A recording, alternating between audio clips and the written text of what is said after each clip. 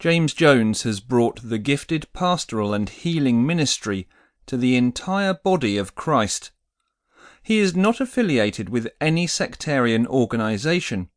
However, he cooperates extensively with all ecumenical efforts for greater fellowship. He has a wide range of experiences and training in diversified fields. He has wandered through every religious circle in his search for reality, and he went on to find his final abiding place at the foot of God's self-revelation, i.e., the divine human Jesus.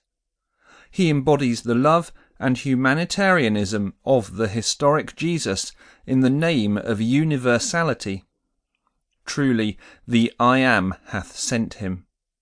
He has been educated 2 years at Indiana University and Butler University. He excelled in both institutions. Also, he receives correspondence training in theology from Cleveland Holiness Bible Institute and courses in ministerial study from the Methodist Conference. He has served as a social worker in the Marion County Department of Public Welfare in the state of Indiana. Pastor Jones is presently pursuing the study of law in the Indiana University Graduate Division.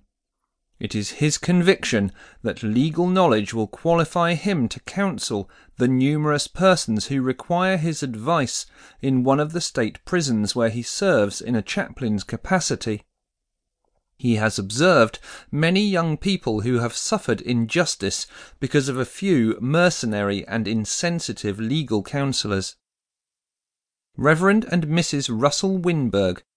Pastor Jones meets Reverend M.J. Devine, 1959. When a tragedy such as the one that happened to the members of the People's Temple occurs, people cannot help but ask questions. How did this happen? What was it about Jim Jones that inspired people to follow him even to their deaths? When did it all begin?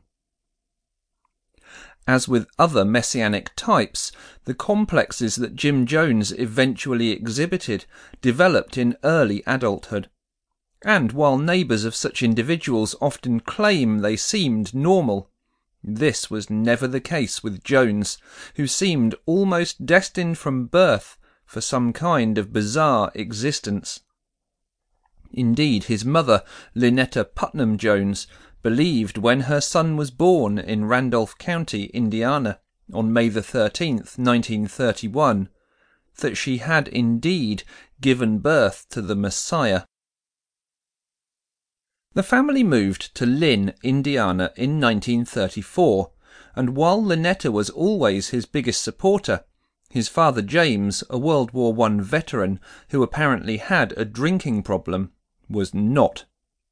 Lynetta remembered, "It was little consolation to me that young Jim's father was always in town where Jim could easily find him if in trouble.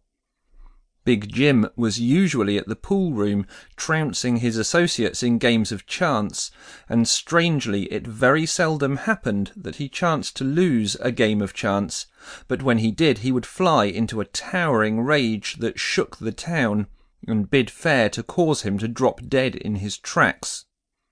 It might be said, however, that his chance of keeping up with the activities of young Jim was less likely than would have been the case had he tried to stroke the top knot of a hummingbird. Furthermore, Jim Babe would not go into the pool room, no matter what occurred, for he had harboured a towering resentment of the place from infancy. Following such great rages, young Jim could be found sitting among the big rats behind the pool hall instructing them. "You can do it, boys and girls. Just look at those large piles of sawdust from the work of your teeth, little brothers. It cannot be long now until you have chewed the floor out from under them. But when you work on the front foundation, be sure you work under the floor, so the old fools will not try to shoot or poison you."